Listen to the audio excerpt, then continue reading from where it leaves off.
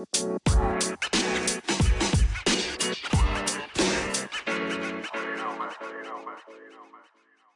and welcome to the Mammal Daily Diary on Monday the 18th of November 2019. Recovery continues to improve. Today was the first day that I'd actually got through without any painkillers, so that's a really good step forward.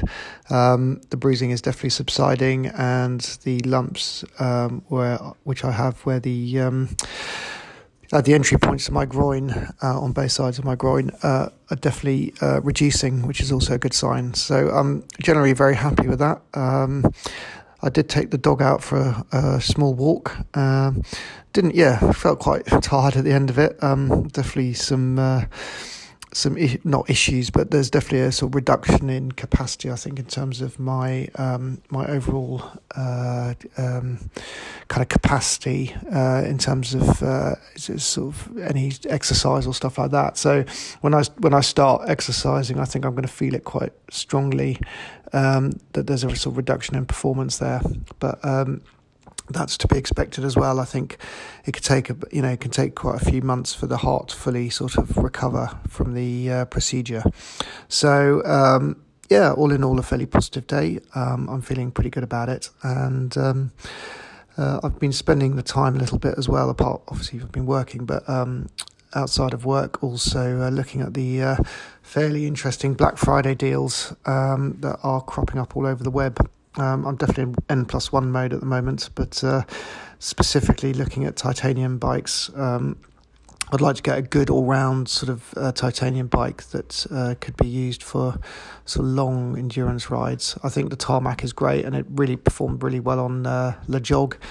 But if I'm going to do, or hopefully one day, if I'm going to do some longer Audax style events, multi-day Audaxes, then I think I'd prefer to do that on a titanium bike, just to get that little bit extra level of comfort. Not that the Tarmac Pro Disc isn't exceptionally comfortable and did a really good job. I'm just justifying in my own mind why I need a titanium bike, that's all. I'm still fairly interested in the Riley bikes, which are made down in Brighton here in the UK. But definitely keeping an eye out. The Van Nicholas bikes look really nice as well, as do the Enigmas.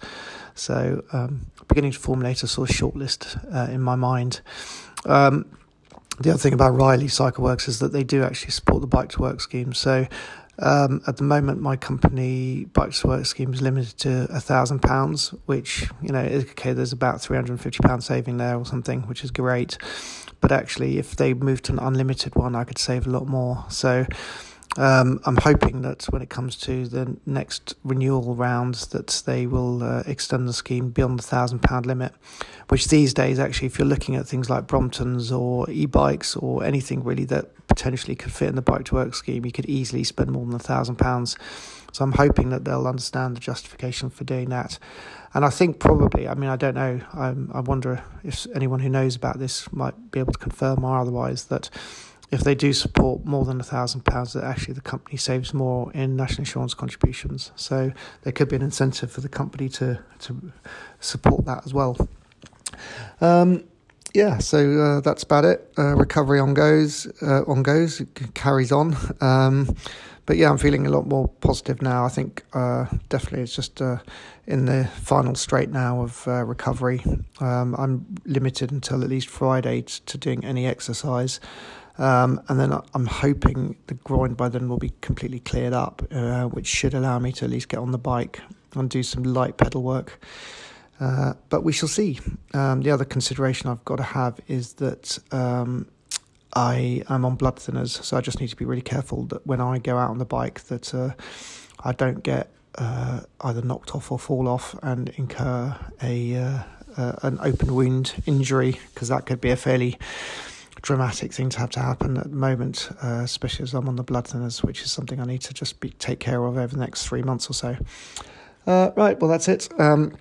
Thanks a lot for listening. If you've got any questions with regards to cardiac ablation or atrial fibrillation and the experience that I've been through, then please do feel free to ask. You can get hold of me there's a link in the episode description, and depending on what player you're listening to this podcast on, you can either click on that link or you can copy and paste it into a browser. and then that will let you leave me a message, which I can then include in a future podcast. Alternatively, you can reach me through my blog at themammal.co.uk or on social media at themammal. But until tomorrow, many thanks for listening and safe cycling.